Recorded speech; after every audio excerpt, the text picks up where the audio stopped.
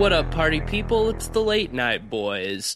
We're doing an impromptu episode. It's just me and Ben tonight. We literally just got back from seeing the new Gaspar Noé film Climax, and we had a lot to talk about, so we're like, well, fuck it, let's do a podcast. Yeah, this episode is right off the dome, 100%. I don't know when this is going to go up, when you'll be hearing this, but some good old evergreen content. Hell yeah. So we talked about the trailer for this movie, like, probably a year ago on the show. Yeah, we offhandedly mentioned it. I think it was in the same breath as, the Nun trailer. Yeah, we were just watching some trailers. Another trailer of some sort. The Predator, maybe. Yeah. I think we were just doing some trailer catch up. And after that, I completely forgot about this movie until like 2 days ago. And we went to see it, and that was a fucking crazy movie. Yeah. So Gaspar Noé has experience with very intense films, to say the least. Oh, I Gaspar Noé. Irreversible is infamous for its extended rape scene and its brutality, and Enter the Void, while it's one of the most psychedelic movies I've ever experienced, is also one of the most brutal movies I've ever experienced as well. Yeah, I haven't seen Irreversible or his first film, I Stand Alone. I have seen Enter the Void. I liked it a lot. It's a very long, heady, dark film.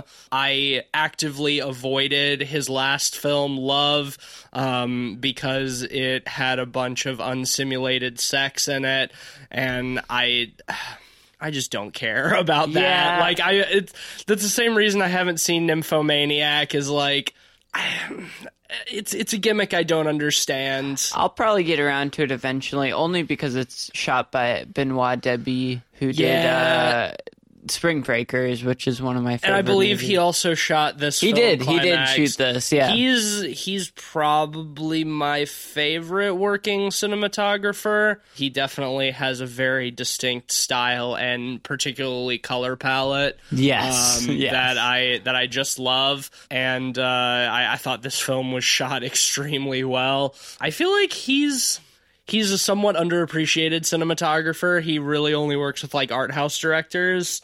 I don't know if that's by choice or just that he's kind of obscure, but like, man, his shit looks so good. Yeah. I think he's notable enough that he gets to kind of pick what he does at this point. Probably. He's kind of legendary in the art house. Well, now he's crowd. worked on Gaspar Noé's last couple of films. I wonder if he shot the Beach Bum, the new Harmony Korine movie. It's a good question. It looks very similar to Spring Breakers, so I wouldn't be surprised if he did. We saw a trailer of that, speaking of which, before this movie, and it looks great. Not horror at all. No, not something we'll be talking about on this show, but yeah, I am very excited for that. So yeah, Climax is all about a dance troupe who, after a long night of rehearsals in a remote dance studio, have a little party, and they have bowls of sangria that turn out to be spiked with LSD. Yeah. And things go very bad. Pretty simple premise. Yeah, I would say that this film, while maybe not traditional, is certainly a horror film. It was one of the most nightmarish experiences I've had in the theater in a long time, in like the best way. I was reading about the production before we started recording, and apparently it was almost entirely improvised, except for the premise. There was no script. None of the actors were given any dialogue beforehand. Everybody except for Sofia Boutella was a dancer with no previous acting experience, and they shot it in like 15 days in chronological order. Gaspar Noé basically was like, okay, so you're dancers, after a rehearsal, you have a party, your sangria is spiked with LSD. He sort of just let them go. So even though he has the quote-unquote writing credit for this movie, apparently the cast was largely responsible for the narrative direction that the film takes, which I think is really cool, and if done poorly, would be disastrous. Yeah, that's pretty incredible. It's frankly a miracle that this movie turned out as well as it did. Well, I think that adds such a layer of authenticity to the elements of dialogue and character in the film, because this movie is interesting because it definitely takes a while to get going. It definitely takes its time to set all of the characters up, because the one thing about it is this dance repertoire is huge. I think the cast is 24 people. Yeah, there are a ton of characters, and there's no particular primary character per se. I would say Sofia Boutella is the closest thing we have to a protagonist. I would say it follows her the most. She probably has the most screen time out of everybody. But even so, they don't give her that much more emphasis over any of the other characters. Yeah, I agree. To the extent of other, traditional movies. Considering that she's the only actual actor in the film, it makes sense to kind of make her the focal point. Just because I think she's a really good actress. Yes, she does an incredible job. I've only ever seen her in action movies.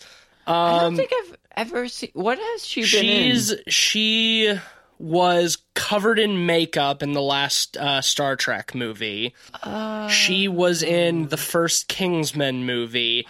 Oh, yeah. And maybe most notably or notoriously, she was the lead in the Mummy alongside Tom Cruise. That is a movie I did not see that either, but she is the mummy in The Mummy. I have only seen her in action movies. She's never been bad in those movies, but she's never particularly stood out because she usually doesn't have much to do. And in this movie, she's fucking awesome. She's incredible. So I hope she is utilized more in actual acting roles and not just as the sexy badass chick in action movies. Because I think she's kind of her talent is maybe a little bit wasted on that.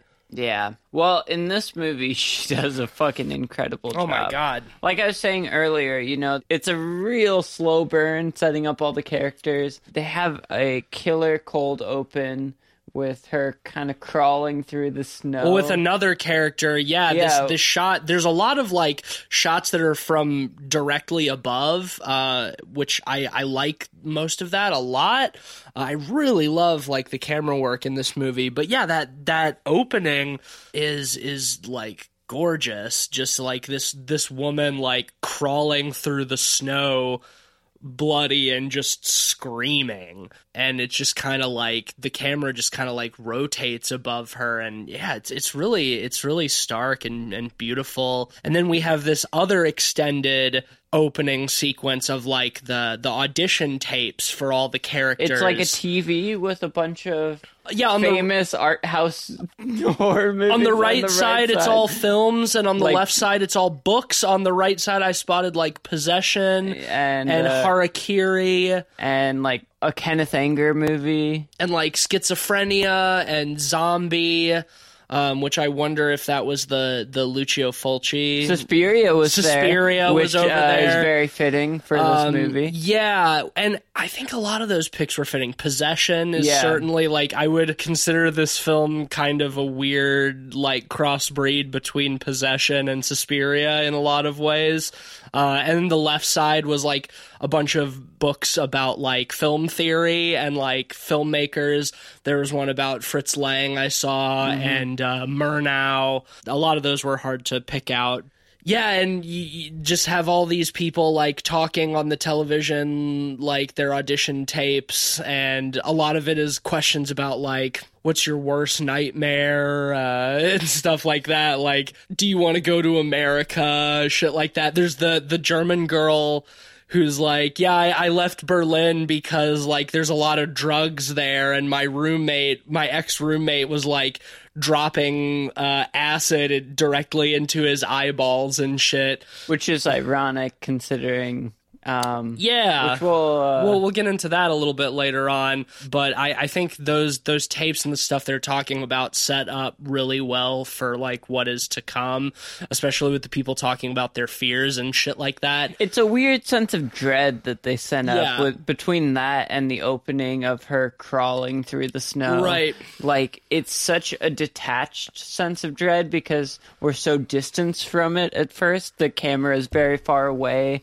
when she's crawling through the snow. Yeah. And the interviews, while they talk about, nightmare stuff, it's very detached. It's in a light, it's a very light-hearted way. Yeah, exactly. They're auditioning for a dance troupe, so like they're not thinking about this stuff super seriously, I don't think. And then it cuts to the first of several extended takes of the film with this like fucking really wild dance number that reminded me or made me think of like an art house version of, or like an art school version of like the Bridge Goths dance, but like in a good way. Yeah, which is weird. I found it really hypnotic. Yeah, well, it was weird because it was an extended dance scene. It was like 10 or so minutes. It was probably about 10 minutes, and it was all one single take. Mm-hmm. The thing I really loved about it is there were a lot of really exaggerated body motions to the point where you kind of looked at the human form in a weird way. Yeah, there's a lot. That's sort of why it reminded me of like the Bridge Goths thing. There's a lot of flailing of limbs and shit like that. Yeah. Like the first guy who even danced was doing the wild punching dance, which I only see in memes nowadays. Right, but it was done in a serious way. It's bizarre. I was thinking the same thing. Like it's normally the kind of shit that I would be making fun of, but for some reason in this setting, I found it like really entrancing in a really strange way. I do think it's weird that like dance is maybe one of the artistic mediums that has like personally affected me the least. Like I don't get a whole lot out of dance, but this is the second film in 6 months, the second horror film in 6 months that has been about dance that I have really enjoyed. So I thought that was interesting.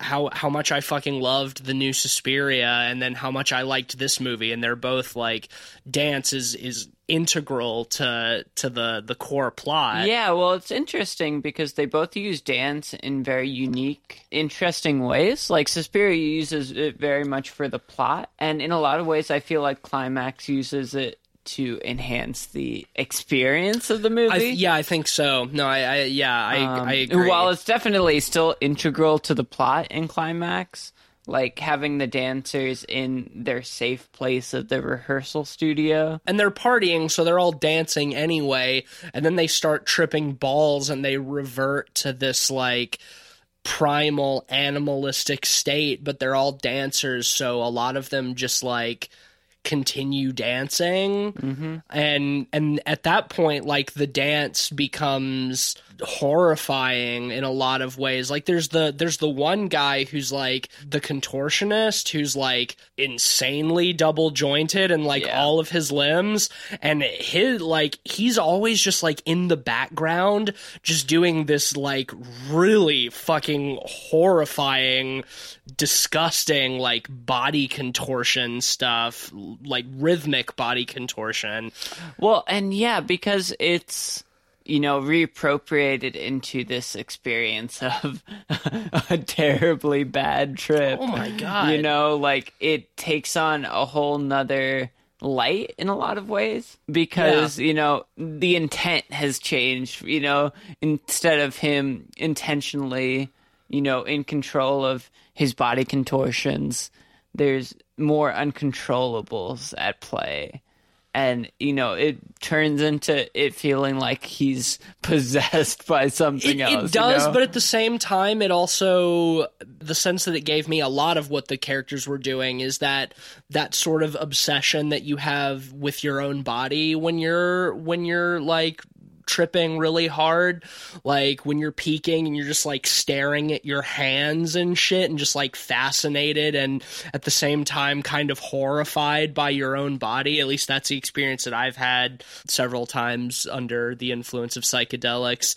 And I just got the impression that like because these people are dancers, that it's just like that kind of obsession with your own body just sort of extended to that. I thought that was really cool. Like with the contortionist guy, I got the impression that like as he was tripping balls, he was like really pushing himself to like see the limits of what his body can do. When they're like having this shared bad trip, they all do seem like they're possessed.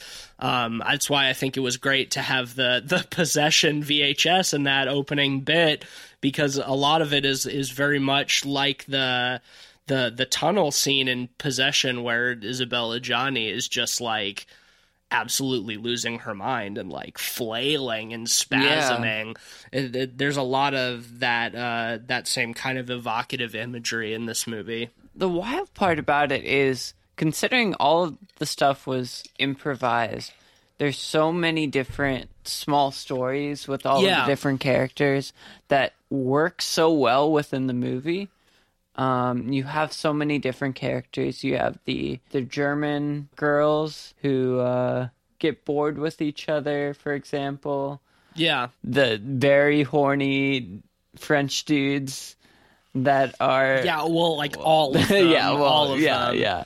But they're all distinct in a way. You get that lengthy scene between the two that are talking about trying to have sex with all of the different girls and like eating ass and going in dry. Yeah. And like it goes for so long that it goes from feeling, jovial to feeling kind of sinister in a way. Extremely. Well, I got that impression with a lot of the discussions. Like after that first dance sequence, there's this really long while where it's just like cutting between these like tableaus of like two different people talking to each other. Yeah. And that's a lot of like the character development, and you just get the impression that like not only are like pretty much all of these people just like wildly sexually obsessed, there's also like jealousy and like fighting over each other and like who's a better dancer and such,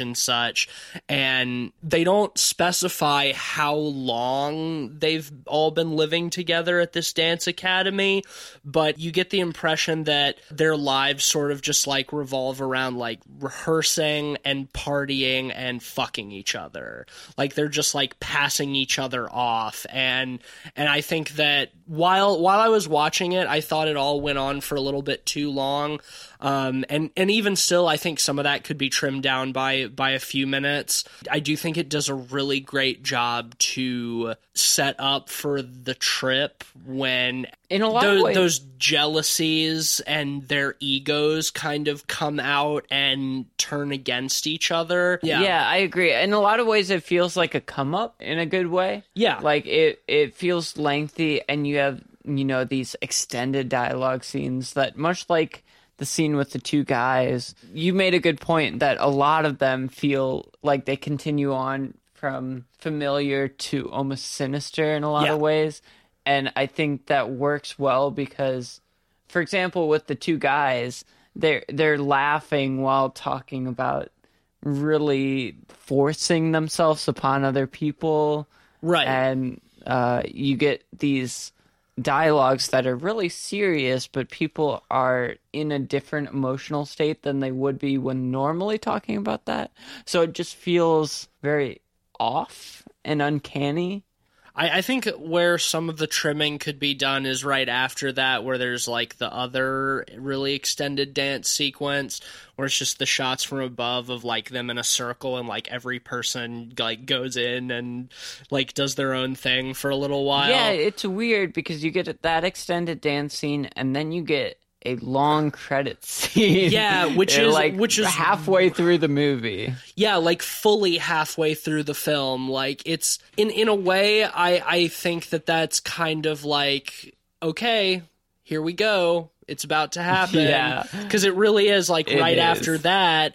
But it is weird, like halfway through the movie, all of a sudden you just get like flash cuts of like all the different people who are in the movie and like all of the different bands whose music they Which use. I mean, this movie did have a great soundtrack. Yeah, it's but, all like it's house weird. music for the most part. Yeah, but they had like Aphex Twin and Chris Carter and a little Daft bit of Daft Punk. Yeah, Rolling Stones even near the end. yeah. I think it works. I'm not a big house guy myself, but I think for this movie, that sort of like incessant driving, It was repetitive fittingly music. sinister. Yeah, no, at a certain it works. point. It works really well. I think it matched the tone of the film, and that sort of like intense, nervous energy that never dissipates because it's just so repetitive.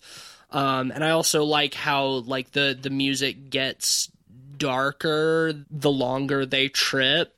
That stuff was some of my favorite, like the more like post-industrial house stuff that like when they're really peaking, man, if I was listening to that shit while I was tripping, like yeah, that alone would give me a bad trip. Yeah. Like aside from other like people like screaming and running around Yeah, and like when it's pissing just on like the floor straight up and noise with the floor on the floor underneath yeah. it. Oh my god. Yeah, well, the acid trip sequence is all a single take. It's 42 minutes. Jesus I looked it Christ. up, which is fucking insane. Yeah. I know that like the long takes are kind of Gaspar Noé's jam. At least in Enter the Void, there were several that were like 20 minutes long, but like man, a fucking 42-minute take, like that's just insane.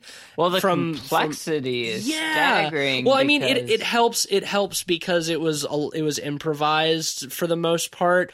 I'm sure there was blocking where like, okay, now we're gonna pass off and focus on this character, and you're gonna go this way. But what happens along the way is very much up to you. It works in a lot of ways because I'm sure they did long discussions on like character motivations and I'm what sure the characters' arcs would be, because you have so many different arcs in this movie and so many different points you have to hit where characters need to move at a certain point that it's staggering. I feel like that was the improvised. majority of the the majority of the blocking was just like where characters needed to be and like what character they're following at any specific time.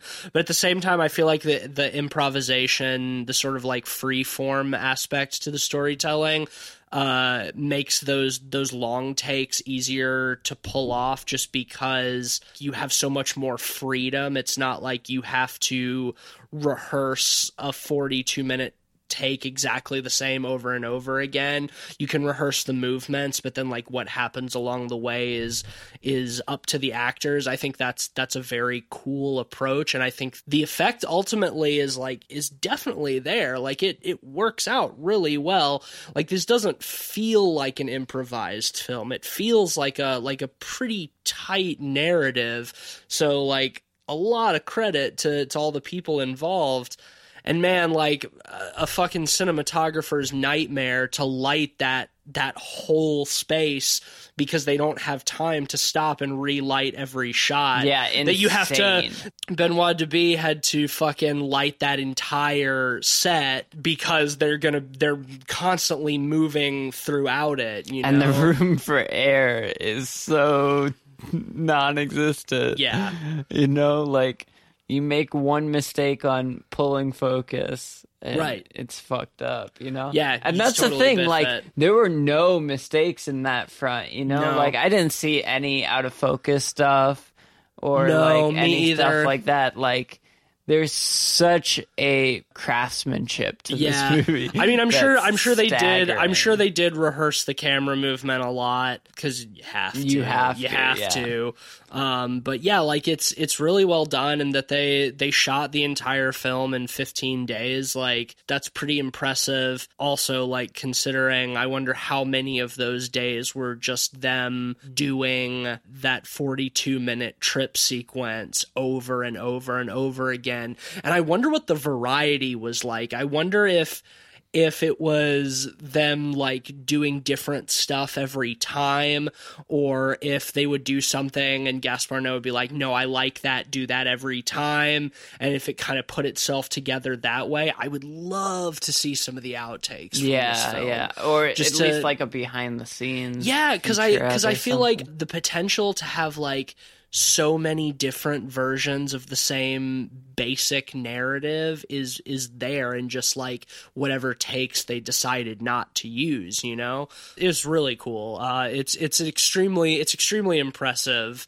overall, like from a technical standpoint, from an acting standpoint, just all around incredible. The story, we were talking about this a little bit before we started recording, but you'd mentioned that you had heard this movie is Gaspar Noé's most accessible. Yes, that has been one of the only things I've heard about this film. I definitely can understand. While it is still just as dark as any other Gaspar Noé movie, you know, it's very Lars von Trier-esque. Yeah, well, I think it is the least graphic of any of his stuff. I think saying that like it's Gaspar Noé's most accessible film is a pretty low bar. I mean, how generally inaccessible to like the wide movie-going audience I would say most of his films are. Well, just considering how intense and disturbing all of his shit right, is, and you know? And like Love had a lot of unsimulated sex, and even Enter the Void at the end had like some very graphic, like weird CG sex, and Irreversible has that extended rape scene. I mean, even so, I do think that Climax is probably his most accessible film, but I still don't think it's for everybody. I still think it's for a pretty niche audience. When the lights came up at the end during the credits, one of the only other people in the theater with us. Yeah, there were like four other people. There were like four other people, and this one girl is like, Gaspar, you did it again, you sick fuck. And I was just like, it's like, yeah. You're right. You're right, though. He did do it. It made me laugh. I was like, yeah, you're right. Yeah. Like, one of the particularly dark aspects is that, like, one of the dancers has her, like, young son at the academy with her, like, visiting her for a few days. And when they start tripping, like, she freaks out, and to protect him, like, locks him in. Well, she tells him before they realize they're tripping that don't drink this is alcohol. Yeah, don't drink the sangria. Because he wants to drink the sangria. And then she goes up and puts him to bed. And when she comes down, obviously the trip starts. And little to her knowledge, the kid comes back down. And he's gotten into the sangria. Yeah, so she puts this probably like 6 or 7 year old kid, maybe 5, like, who is about to be tripping on a large amount of LSD, just like locks him in this like electrical closet and then loses the key. Fuck, that is extremely dark. And they keep going back to the room, and the kid is just inside like screaming like, let me out, and then like the mother is there and she can't find the key and she's screaming, and then fucking Sophia, what's her face, I've already forgotten her last name, is also there just like screaming.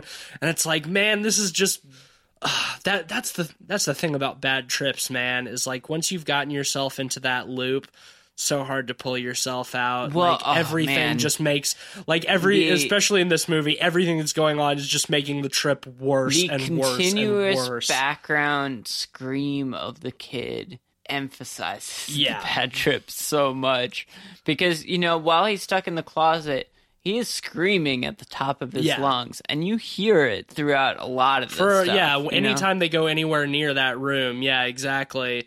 And also just, like, the music is still going, and the lights, and, like, the light is strobing, and it's neon, and there's just, like, people fighting and screaming and crying and like vomiting, and I feel like the only people who turn out okay are the ones who just like dip off and go to bed relatively early on. Just like go right out that trip in your room, buddy. Like that's the way to do it. Well, they also get like really suspicious of like who has spiked the sangria, and there's one guy there who doesn't drink or do drugs, so they assume it's him, and they throw him out into the snow, and he ends up freezing to death because they lock him out. And turns out he didn't do it. And the other girl who doesn't drink it because she's pregnant, yeah, gets beaten up brutally. Then when she goes to find the girl who beat her up, is egged on by everyone else to basically just kill herself. Yeah, and she doesn't. She's the one who ends up running out into the snow. She's the one that we see out in the snow. But yeah, like, she's just like ganged up on by all of these people tripping balls, just like screaming at her to kill herself. And she has a knife and she just starts like cutting her arm and her face. And I almost wonder if she actually cut herself. Like the way the blood welled up and like it took a little while to start bleeding, and then like the way it was flowing, like it seemed kind of real. It did seem kind of real. It didn't particularly look like an effect to me. Gaspar Noé is no stranger to brutal violence and gore. As someone who has seen Irreversible, I know that too well. The whole scene in the bar in that movie is unforgettable in the worst way, but yeah, like but it does seem very real. I was thinking about that like while it was happening, because like she had the knife, and if they just had fake blood on the blade of the knife, like when she drew it across her arm and her face, that blood would have been there immediately. But she like cut herself on the arm and the face twice, and it took like 10 or so seconds before the blood like really started like leaking out. I mean, I'm sure they could have done that with some good practical effects, but like in a fucking extended 42-minute take, like when do you set that shit up? Like that's what makes it all the more impressive. Yeah, like if it very well could have been an effect, but at the same time, I also, considering Gaspar Noé, I would not be surprised if she actually did just like slash herself with that knife. Yeah, I mean, we don't really see her character too much after that, so it's a very distinct possibility. Yeah, well, and she also after that point like starts punching herself in the gut to make herself miscarriage. Man, there's some really fucking nightmare stuff. Like it's like the feeling of this movie is like fucking nightmares I've had. And, like, bad mushroom trips. Well, one bad trip I had in particular. It's a unique state because it's such an uncontrollable state of horror. Yeah. You know, because these characters, while it's a very internal horror, it's a horror that's completely out of their control. Right. You know, and in a lot of ways, it reminds me of, like, possession movies, you know, where people are being possessed by demons, because in a similar way it's out of their control. But this movie, drugs do be like that. Yeah, this movie adds a layer of authenticity to it, because unlike, you know, demon possessions, drugs are very real and they can do this to people. Well, right, you know? and that's the thing. Like it feels like an authentic trip. Like, I know for a fact that, like, these people weren't actually tripping on set, but, like, the stuff they were doing and the way they were behaving is how like a real trip works, like a real bad trip. And, like, I think that's what makes it hit home so much more is, like, for people who have done psychedelics and who have like had bad trips, it's like it hits really close to home. And I think that's something that Gaspar Noé is very well acquainted with as well, you know, especially considering like in Enter the Void, which is all about like DMT. What I like too in that same vein is that this movie feels very much like a literal representation of the concept of ego death, which some people experience while tripping, and that some people chase that, to like dissociate completely and like lose all sense of yourself through the sensation of dying and like literally killing your own ego and your sense of who you are. And I think that does happen to a lot of the characters in this movie, and how like the buildup is very much about like showing everybody's ego, and how their egos affect them as a collective, and how those egos clash with each other. And then the whole trip is like an extremely violent death of those egos. So I think that conceptually and the way it's executed, it's extremely well done. Yeah, I 100% agree. This movie does a really great job mimicking the feeling of kind of that dread of a bad trip and psychedelics in a lot of ways, while it doesn't get goofy with the trippy visuals, like it is an extended scene, and like the camera is floating above and all around and all over the place. That's one of the things that I appreciated, is that it gives the sensation of a bad trip without like being overtly psychedelic. Like the lighting is, is a lot of like neon, but he doesn't do stuff like he did in Into the Void, where there's like trippy visuals and like the breathing walls and like tracers and stuff like that. You get none of that. It's all very starkly shot. And so much of like the tone is told through like what the camera's doing.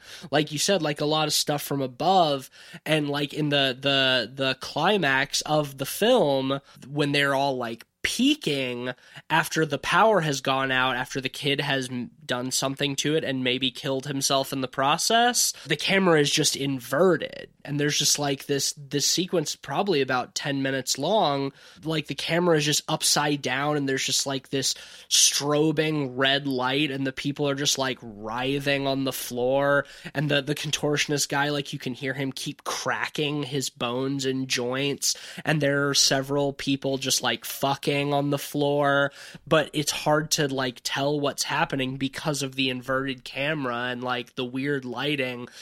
It's all without any sort of CG to give you, those generic quote unquote trippy visuals. Which I think is... You don't get the comfort of CG in this movie. Right, yeah, no, that's a good way of putting it. Like, you would expect something like that. You would expect, the trippy CG visuals. To remind you it's still a movie, And instead, it's just extremely raw. And I think that is something that a lot of filmmakers would not do in a movie like this. Like, if the characters are tripping, then we need to be tripping too as the audience.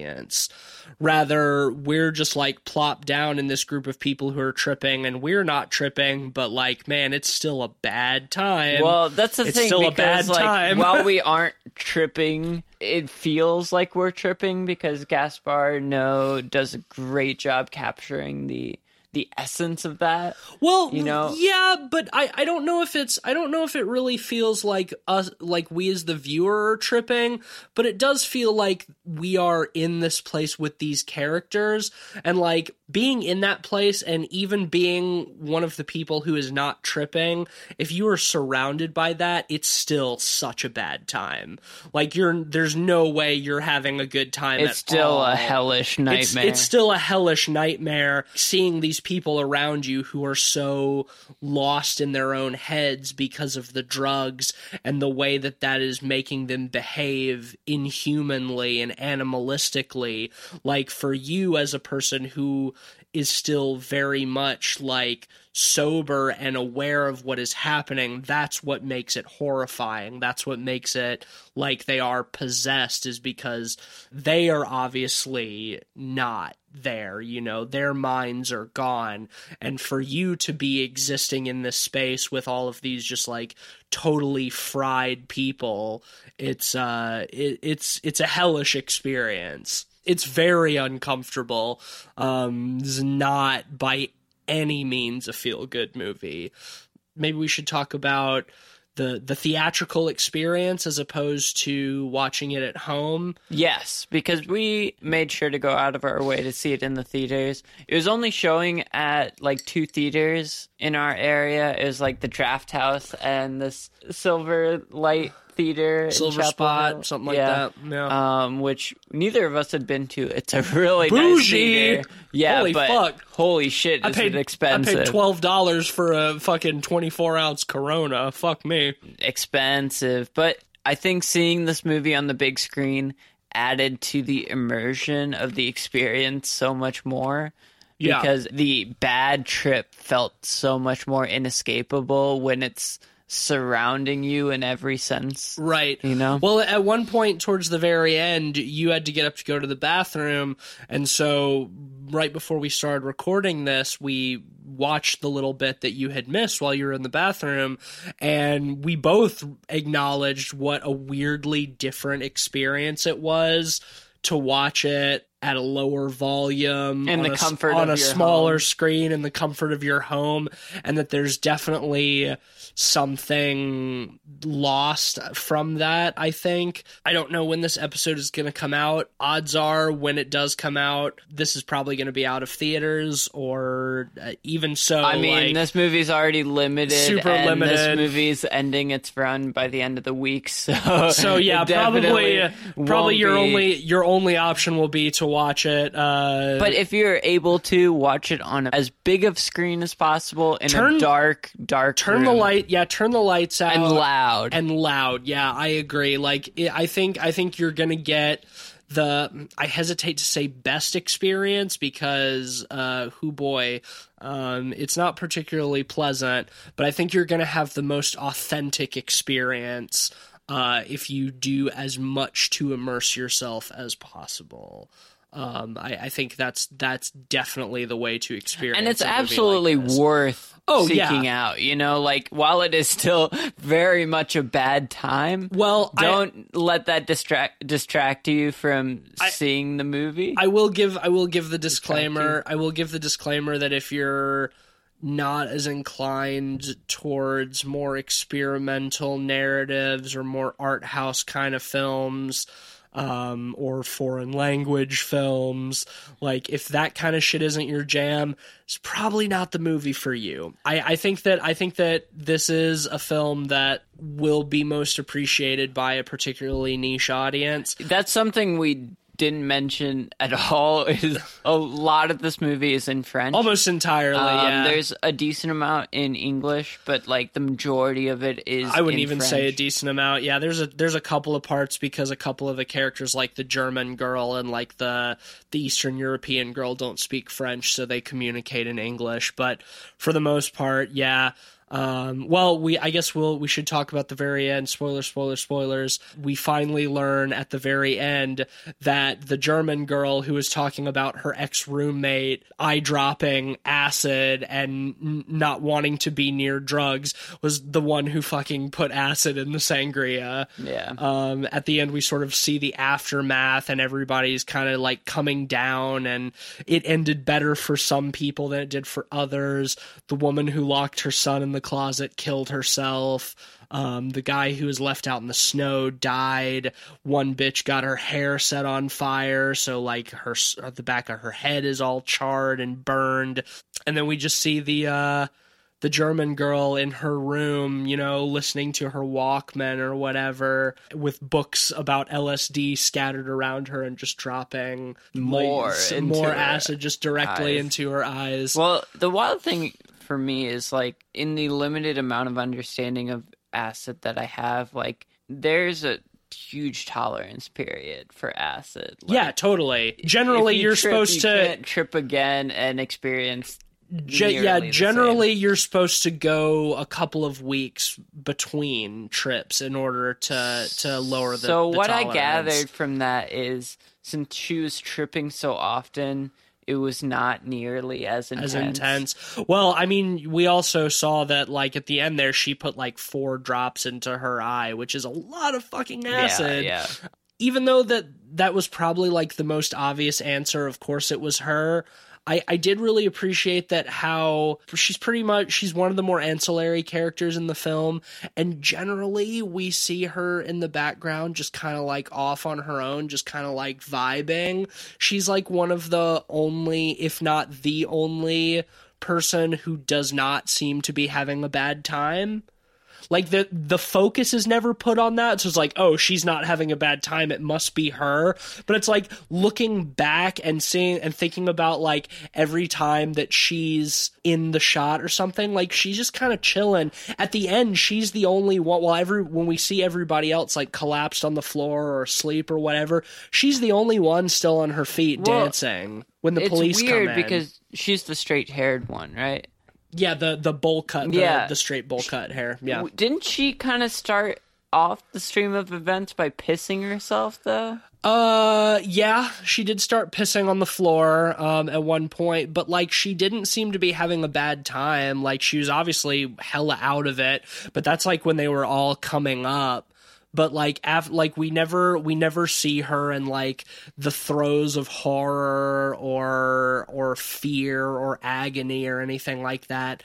She's always just like she's always just dancing. It's kind of a good red herring having her piss all over the floor, though, because you don't expect her to be the culprit, right? Well, and also that's like when they're still coming up, so you don't really know what's happening yet, because like on that come up, you know, they've been like right before the acid scene. You know, like we've seen them like dancing ferociously for a long time, and they've all been drinking.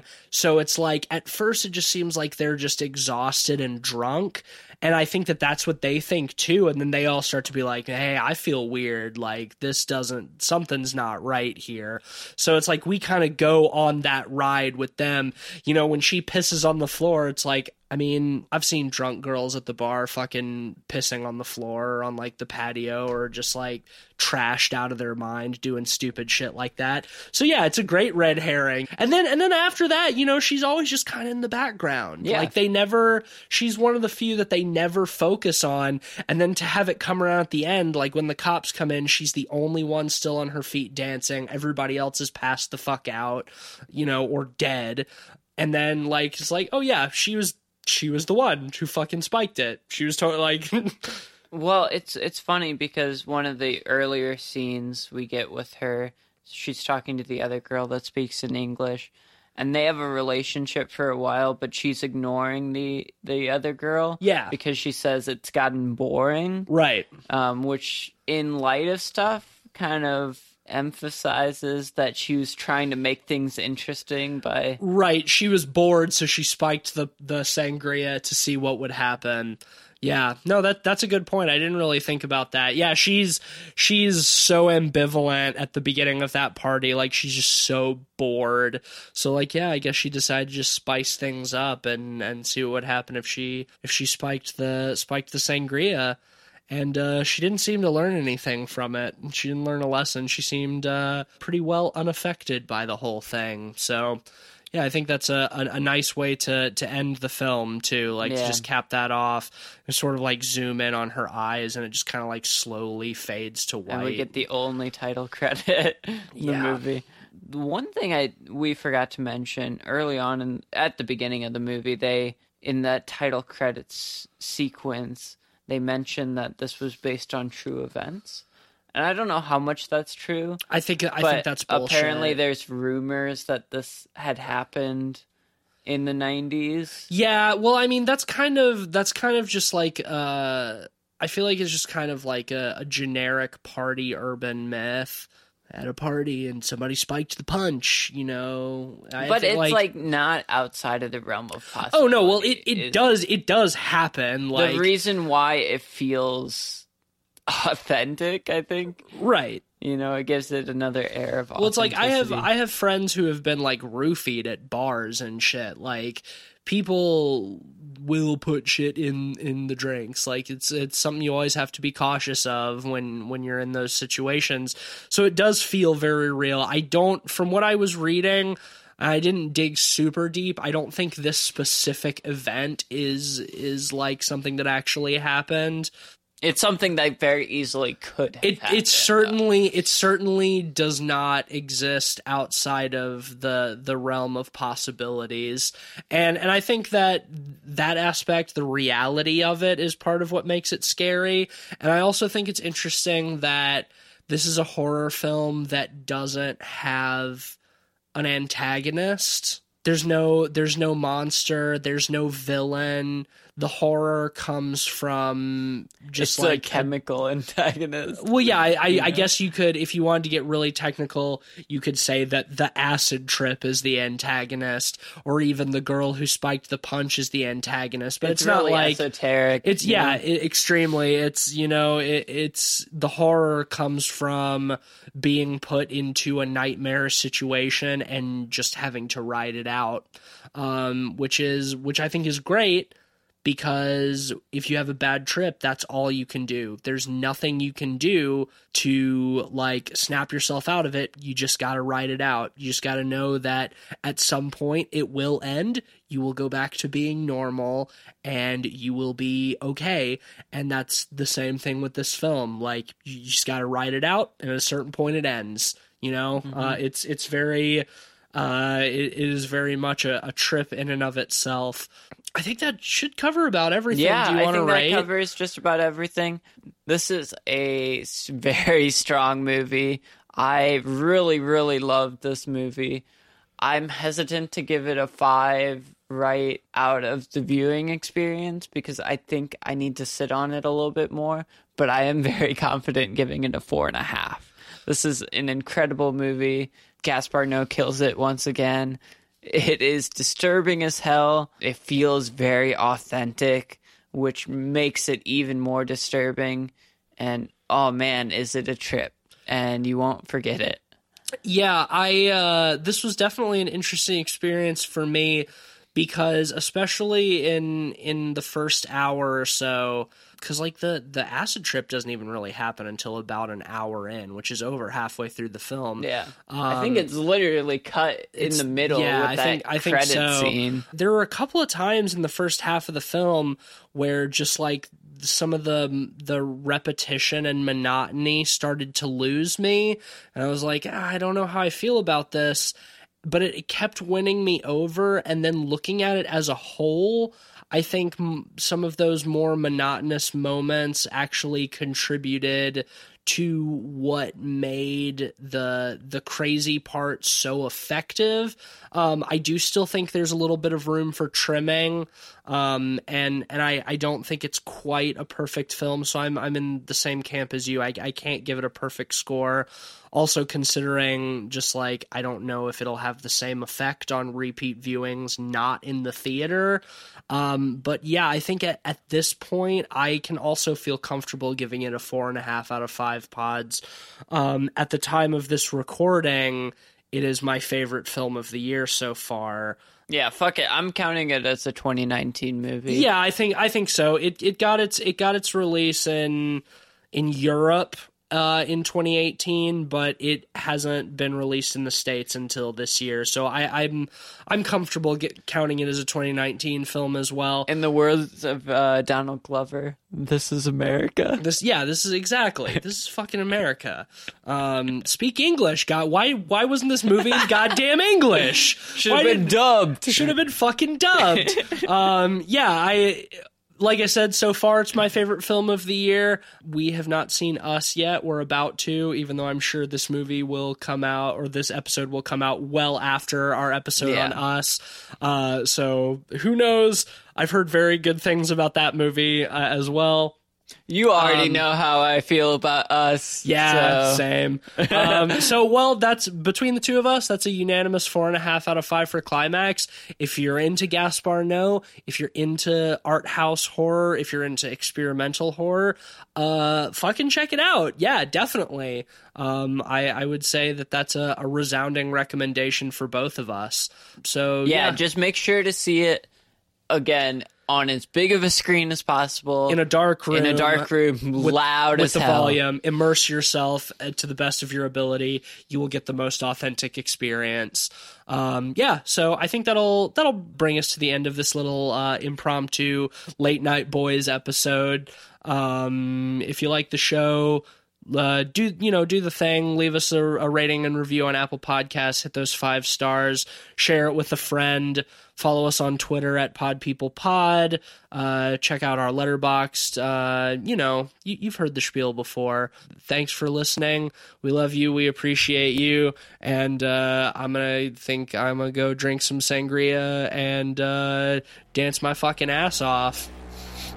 We out.